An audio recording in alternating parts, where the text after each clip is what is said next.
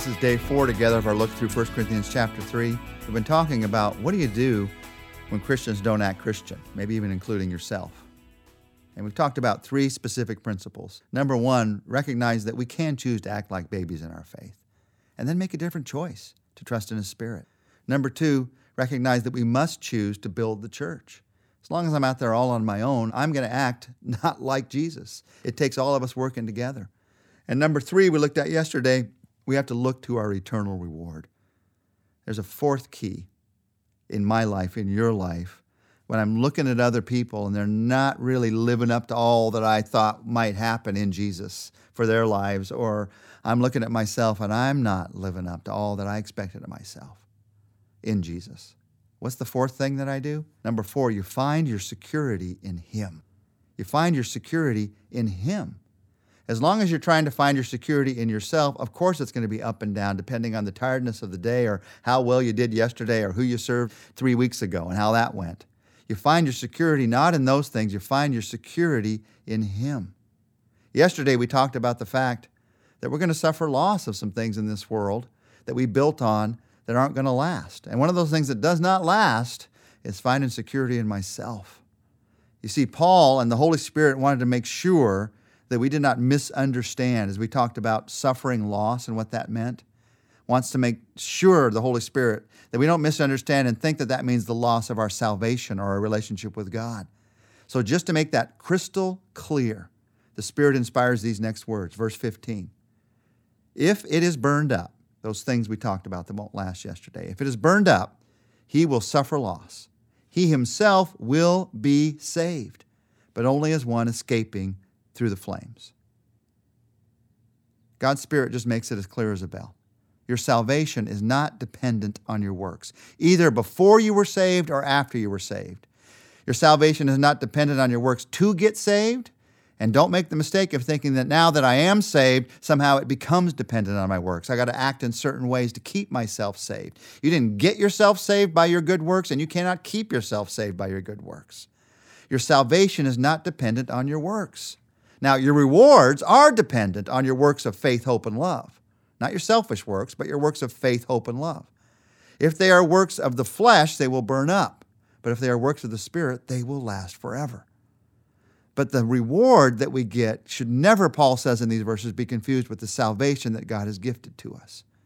To make absolutely sure that we don't get confused about how deeply God has invested in us because we're His children, Paul writes these next verses, inspired again by the Spirit, verses 16 to 17. Don't you know that you yourselves are God's temple and that God's Spirit lives in you? If anyone destroys God's temple, God will destroy him. For God's temple is sacred, and you are that temple. You've got to get the picture here. Paul has just been very honest with a group of believers, and he's telling them, because they're acting like infants in Christ, a lot of the ways that you're building into your life, it's going to get burned up. And as we walk through the rest of the book of 1 Corinthians, we're going to see some of the things they're building. They're a messed up group of believers. There's no doubt about it. But as he talks to them about the fact that they're going to lose rewards because of that, he's also extremely clear about the fact that once you come to know Jesus, you are His. You're His child. He has marked you and He will protect you. And even though you may receive rewards as a believer, you will receive rewards as you trust Him. Your security is not in your rewards. If you cause your security in Christ to be in the rewards that you might get or not get, that just makes the rewards another type of work. So to make that clear, Paul paints this picture. He's going to come back to it several times in 1 Corinthians. He says, you are God's temple. And then he makes the point, and God protects His temple. You're God's temple, and God protects His temple. Now, he writes to them as those who know this. They knew the Old Testament, what had happened in history of the Jewish people. They knew what was happening in the temple in their day. So he says, don't you know that you yourselves are God's temple and God's Spirit lives in you? If anyone destroys God's temple, God will destroy him. The temple used to be a building. First it was a tent, a tabernacle, and then it became a building in Jerusalem. And that temple is a sacred place, a place of God's presence. That temple was protected by God. And those who destroyed that temple, those who came against that temple, they were judged. They were destroyed themselves. So Paul says, you saw this all through the Old Testament, how God protected that place of his presence. And now that place of his presence, God's Spirit has come to live in your life as a believer. And so now, in essence, you are the temple. And so anyone who would destroy you will be judged. So the idea that somehow, as a believer in Christ, God, the Father, is going to destroy me, is going to cause me to be separate from him for all eternity because of some way that I live, some work that I didn't do, Paul is showing how ridiculous that idea is. The big point is this. The only one who could destroy the temple of God, of God's Spirit, is God himself. And God is not out to destroy his temple. He is committed to protecting his temple. Now, when you realize that, you just breathe a huge sigh of relief because you realize I find my security in him. Now, this scares some people. They think if I find my security in him, that's going to be an invitation to sin. I found that the exact opposite is true. When I find my security in him, it's an invitation to serve. It's an invitation to be all that he's caused me to be and made me to be, because then I'm connected to him, the one who loves me. You see, I serve him. You serve him, not out of fear of what he might do to me if I don't serve him.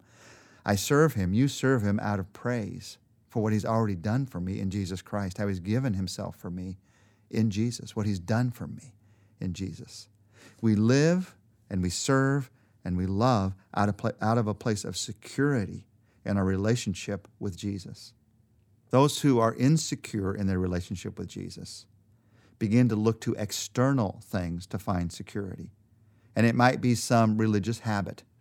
I know a lot of people who think if I don't go to church every week or if I don't do these certain things with prayer beads or with baptism or with some candles or with whatever, if I don't do these certain things in certain times, then God won't love me and I don't feel saved. We learn to look to externals if I don't feel secure in him because we're trying to find the security in ourselves. Or we look to the externals of what I do. I just serve him more and more. I can get involved in more and more ministries. I'm at the church more and more often. I'm the person that's there every time the door is open. Not because God's leading me to do that, but because I'm afraid of what might happen to me if I'm not there every time the door is open. I'm finding my security in myself, in my works, and not in him. It's a terrible place to live as a believer. And you do not have to live there. In fact, the end of that place for many is actually walking away from their faith in Christ, feeling like I can't serve him any longer. I can't handle the guilt. I can't handle the stress. And so they walk away from serving him. But the problem isn't Jesus. The problem is the way that you were thinking about Jesus. You were thinking that he's condemning you, and so you had to serve him, when the truth is he's loving you. And out of that love, you're invited to serve him. You can't do anything else but serve him out of that love. So change your heart, change your mind. Begin to see that you are secure. You are secure in him. We live and we serve and we love out of that place of security in our relationship with Jesus. Let's talk to him for a few minutes right now. Jesus, thank you for what you did on the cross to secure our salvation. Thank you for what you did in your resurrection to secure our life. And thank you that as we trust in you, you give us salvation, eternal life as a gift. And thank you that in that gift, we are secure in you. We are in Christ, and Christ is in God. We are secure in you, Jesus. There is no condemnation for those who are in Christ Jesus. We are secure in you, Jesus. We are God's temple, God's building, and no one can destroy that sacred place. You are working to protect that place. We are secure in you, Jesus. So I pray for myself, I pray for every one of us, that in that place of security, out of that place of security, would grow a new strength of service in our lives, a new strength of worship in our lives, a new strength of love for you and others. And Jesus, we ask this in your name, thanking you for your love for us. Amen. Join us tomorrow, our last day in 1 Corinthians 3. We're going to talk about a fifth thing that you can do to keep living in faith, even when it might seem that all around you are living for themselves.